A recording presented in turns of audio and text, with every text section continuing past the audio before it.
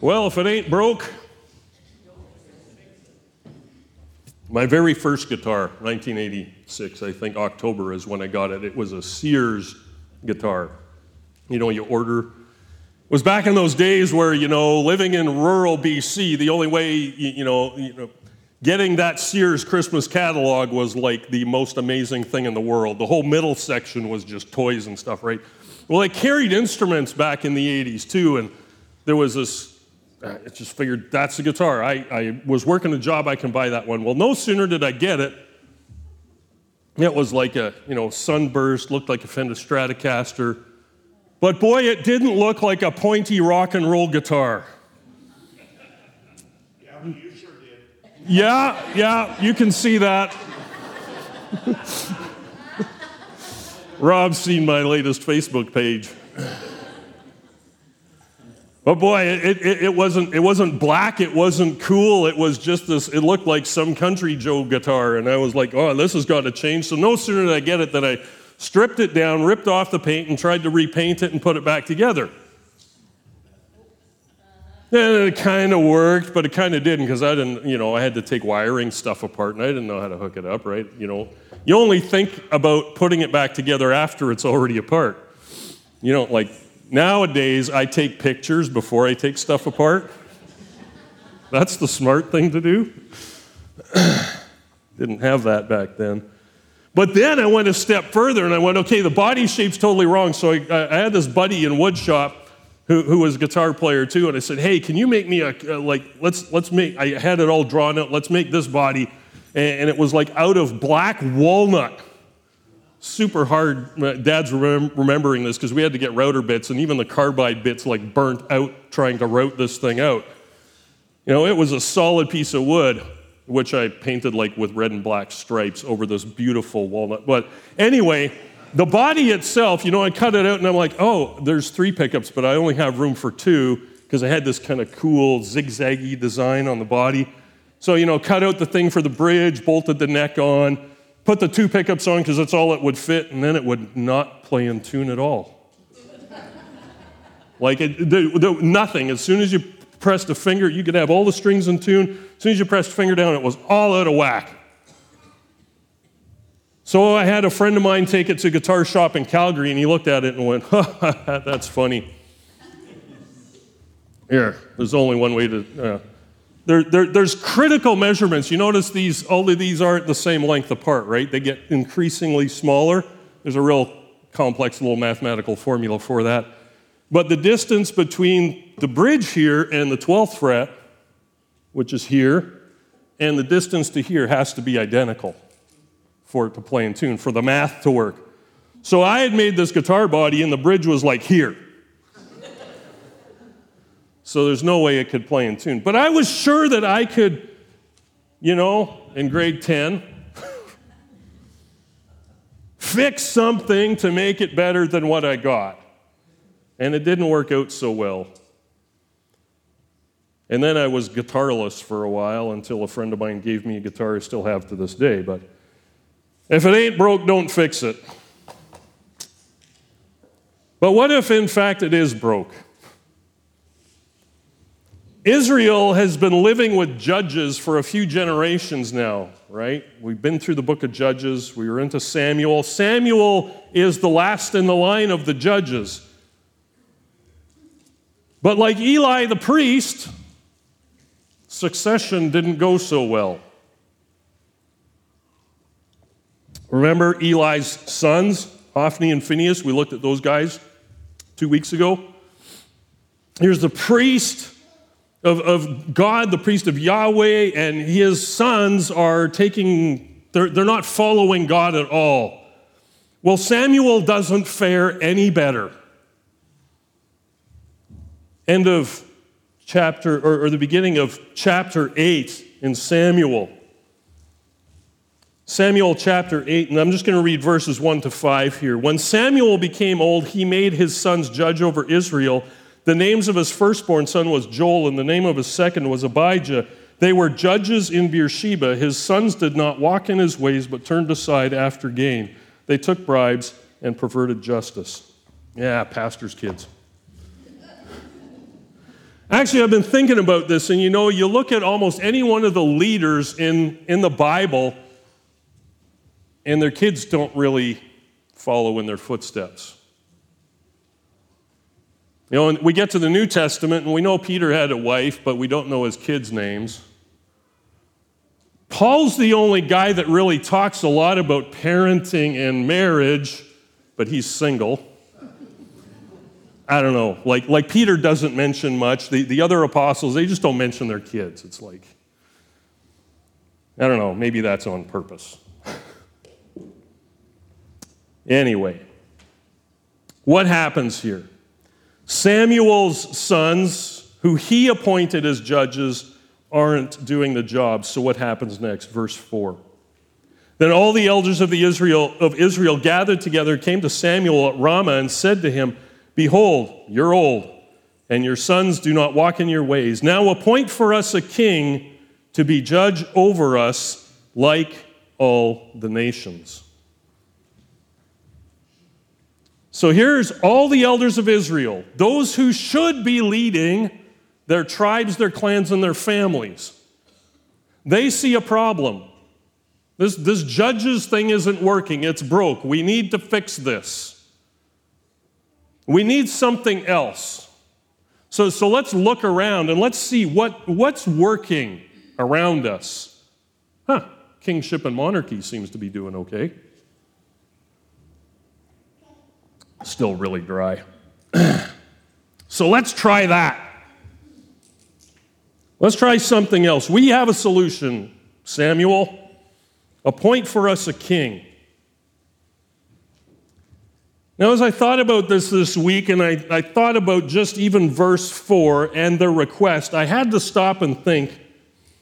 And I thought, I wonder if the first misstep that has happened here is not that they were asking for a king, but these elders of Israel were not fulfilling their leadership roles. Look at verse 4 again. All the elders of Israel gathered together, all of them. And the question was not, what do we need to do to lead well? They basically said, look, Samuel's a failure. We need to fix this. We need somebody else. Here we have the leaders of Israel abdicating their responsibility.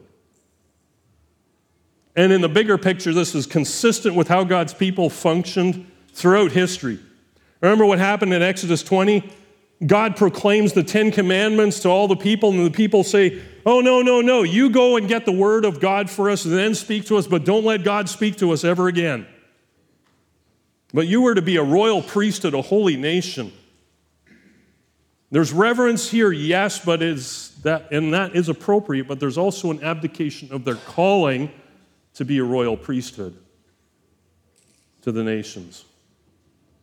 It seems to me God's purposes and desires for his people right from Sinai was that there was not to be a singular prophet, priest, or king, but that the people of God as a community of faith under his sovereign leadership and lordship would be a people that both hears the word, speaks the word, intercedes for the world as his priesthood, and leads people to love and serve him in holiness and righteousness, reflecting his character and how they live and lead. But they were constantly looking for a way out.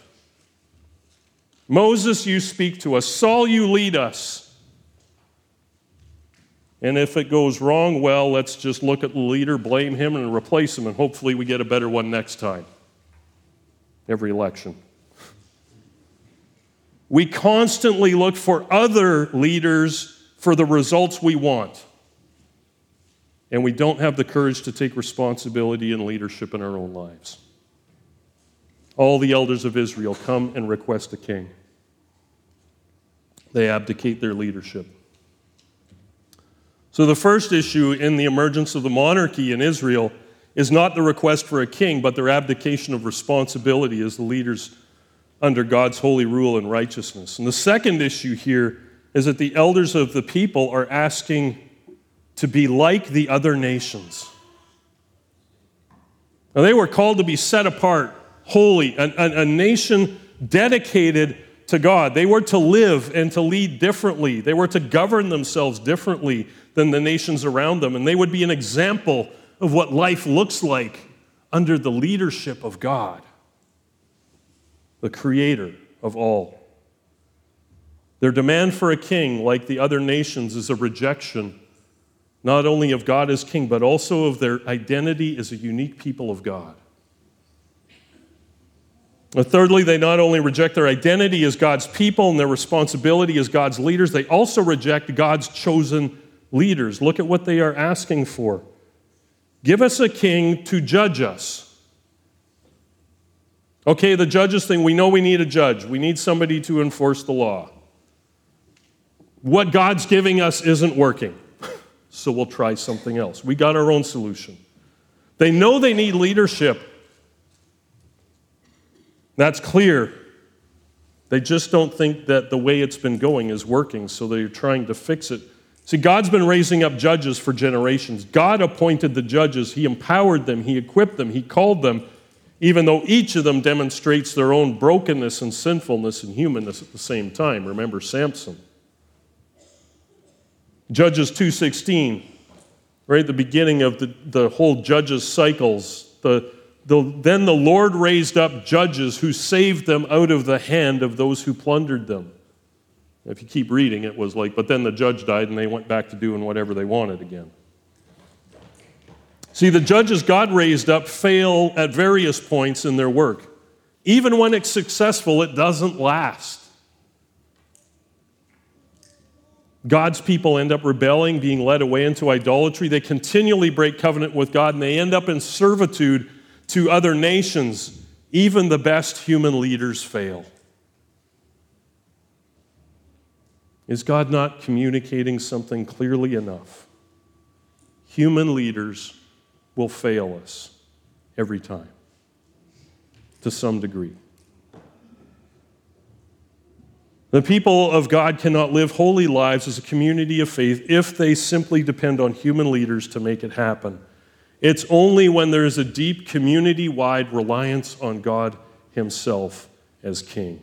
They're not rejecting you, Samuel. They're rejecting me as the sole king over them. Human leaders will fail us because we're flawed, every one of us. I'm flawed, Ben's flawed, every elder ever that has or is sitting on the board is flawed. And if life and faith depends on leaders getting it all right, we're in trouble. Yeah, we have responsibility to live under the lordship of Christ and lead from a place of submission, but we're going to fail you if you expect absolute holiness and righteousness while not taking responsibility for that in your own life first. Don't abdicate your own leadership in this. The people of God were demanding a king, and they were abdicating their own leadership. They were abdicating their own responsibility, and they were demanding that they not be different and set apart. You know, we all come to the place where we're looking at our own lives and our deep need and our constant need for the grace of God and the blood of Jesus to cover all our sins. Then we'll become understanding and patient with one another on this journey of faith. Israel demands a king because they don't want to take responsibility to lead. They reject their identity as God's chosen people, a kingdom of priests, a holy nation, set apart to God to reveal what life looks like under His kingship. They reject God's leadership, and they just want to blend in. It displeased Samuel, continuing in verse 6, when they said, give us a king to judge us. So Samuel prayed to the Lord, and the Lord said to Samuel, obey the voice of the people and all that they say to you, for they have not rejected you, but they have rejected me from being king over them.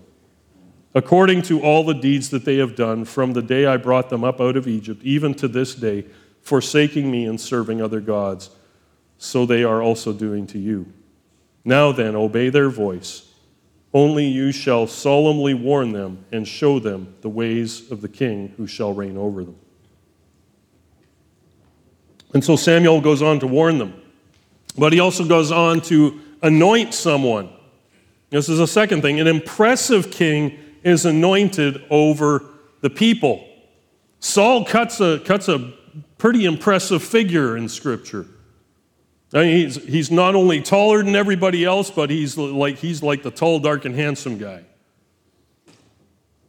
But it's a bit of a head scratcher as to what happens here. Listen to this, chapter 9. There was a man, a Benjamin, verse 1 and 2, chapter 9, whose name was Kish, son of Abiel, who's son of Zahor, son of Bechorath, son of Aphiah, the Benjamite, a man of wealth. So he's a Benjamite, he's wealthy, and he had a son whose name was Saul, handsome young man. There was not a man among the people of Israel more handsome than he. From his shoulders on upwards, he was taller than any of the people. And then if we jump over to chapter 10, verses 1 to 10. Then Samuel took a flask of oil and poured it on Saul's head and kissed him and said, "Has not the Lord anointed you to be prince over his people Israel? And you shall reign over the people of the Lord, and you will save them from the hand of their surrounding enemies. And this shall be the sign to you that the Lord has anointed you to be prince over his heritage. When you depart from me today, you will meet 2 men by Rachel's tomb in the territory of Benjamin at Zelzah. And they will say to you, the donkeys that you went to seek are found, and now your father has ceased to care about the donkeys and is anxious about you, saying, what shall I do about my son? Then you shall go on from there farther and come to the oak of Tabor. 3 men are going up to God at Bethel will meet you there, one carrying 3 young goats, another carrying 3 loaves of bread, another a skin of wine. And they will greet you and give you 2 loaves of bread, which you shall accept from their hand. And after you come to Gibeath Elohim, where there is a garrison of the Philistines, and there, as soon as you come to the city, you will meet a group of prophets coming down from the high place with harp and tambourine and flute and lyre, before them prophesying. Then the Spirit of the Lord will rush upon you, and you will prophesy with them and be turned into another man. Now, when these signs meet you, do what your hand finds to do, for God is with you. Then go down before me to Gilgal, and behold, I am coming down to you to offer burnt offerings and to sacrifice peace offerings. 7 days you shall wait until I come to you and show you what you shall do. When he turned his back to leave Samuel, God gave him another heart. And all these things, all these signs came to pass that day. So, this is a bit of a head scratcher, right? God says, they're rejecting me. Samuel, they're rejecting me. But then he tells Samuel to go ahead, anoint a king for the people. There will be consequences for having a king, but I find this fascinating. Saul is anointed. He's not looking for the job. We'll get to that in the next point. But then God takes this man, he takes Saul, provides clear signs that he is to be king, says, God has anointed you to be king. You will deliver his people, and I am going to change your heart and send my spirit to be upon you, so you prophesy. Wow. Awesome.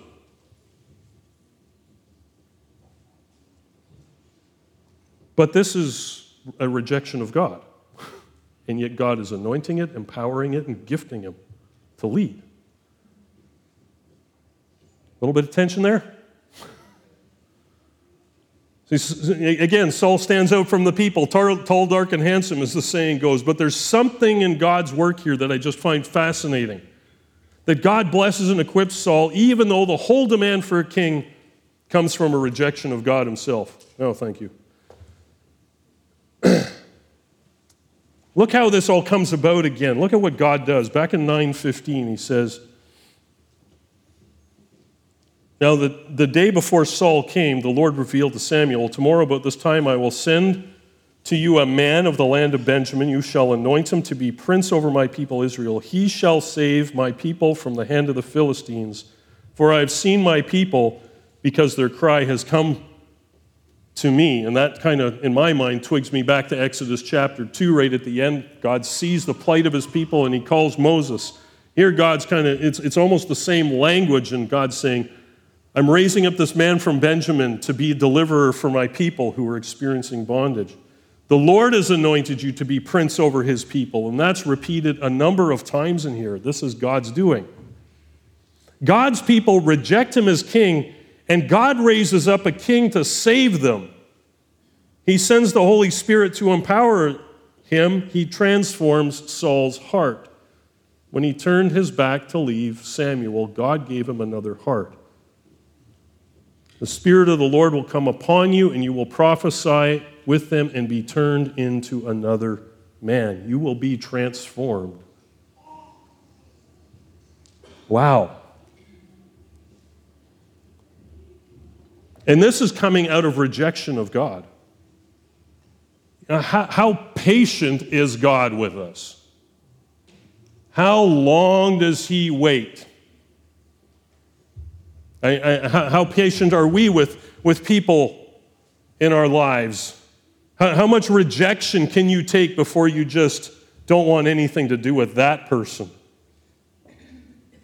You know, I know there's boundaries we need to put up in our lives to protect our hearts and lives from being abused by others, and we're not God. God's patience is way beyond our ability, but just think about how much rejection God faces from His people, and yet He still pursues them relentlessly. They're not rejecting you, Samuel. They're rejecting me as king over them. I'm going to anoint a king. I'm going to send my Spirit on this king. I'm going to empower this king. I'm going to change this man. He'll deliver the people from the Philistines. They're rejecting me, but here's my man for the job. Wow. And we know Saul doesn't turn out that great, but then neither does David or Solomon. And you can keep going down the list. God's grace is radical and incomprehensible. He is being rejected repeatedly. He continues to provide for His people in mercy and grace. Not that consequences aren't coming, they will. But the patience of God will not be exhausted, nor the purposes of God thwarted by His people's rebellion and sin. Saul will fail as king. God will work for His glory and the good of His people. And as we trace the kingship through all of the kings, we constantly find people who mess up and fail miserably, but God's gracious purposes remain on track until one king comes. The perfect king who leads His people not from a throne, but from a cross. Not an impressive king, but a broken and scarred and mutilated and bleeding servant of the Lord. Isaiah 53, for he grew up before him as a young plant like a root out of dry ground. He had no form and no majesty that we should look to him. Contrast to Saul. No beauty that we should desire him. He was despised and rejected by men, a man of sorrows and acquainted with grief. And as one from whom men hide their faces, he was despised, and we esteemed him not. This is our king. The people demanded a king, and God in His grace provided for them in the midst of their rebellion. In the same way, God provides for us in Jesus Christ. While we were yet sinners, enemies of God, living for ourselves, God sent Jesus to die for our sins and provide for our redemption. Ephesians 2, 4-5, but God, being rich in mercy because of the great love with which He loved us, even when we were dead in our trespasses, made us alive together with Christ. By grace you have been saved. People of Israel demanded a king. But Jesus is the king we did not demand, and yet we desperately need. Saul was impressive, but Jesus is the king who is not impressive, but one to whom we must draw near. And finally, we see in the anointing of Saul, the king who didn't really want to be there anyway. He was reluctant. A reluctant king is presented to the people. Samuel had already anointed Saul in private. Saul had experienced the signs of affirmation that confirmed his calling to be king. Now it needed to be public. This was the vote of affirmation. Samuel repeats the issues.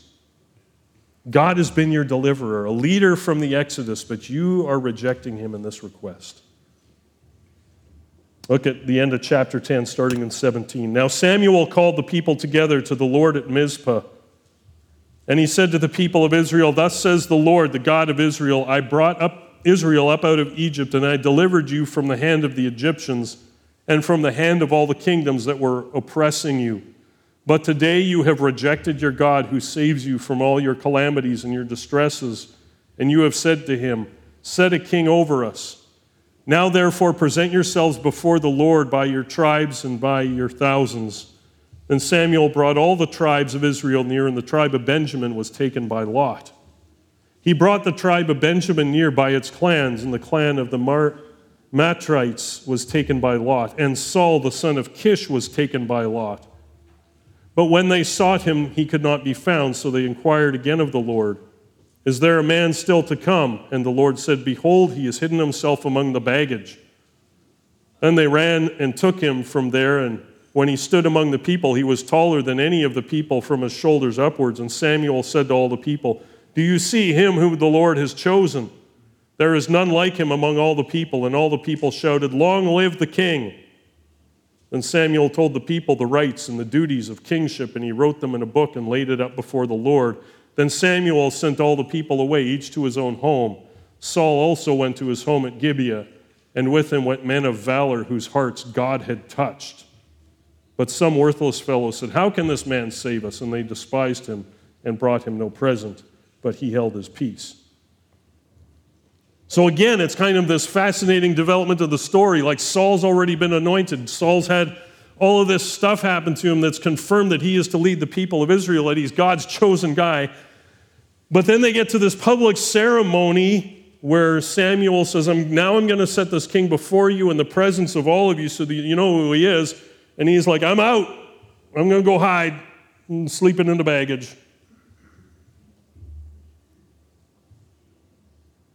In a very public way, by even casting lots. I mean, why did they do this at this point, this casting of lots? I think it's to reveal that Saul is pictured as God's choice through and through, not Samuel's. That's why this seemingly weird formality of the casting of lots, the lot fell to Benjamin, the lot fell to a certain family, the lot fell to Saul.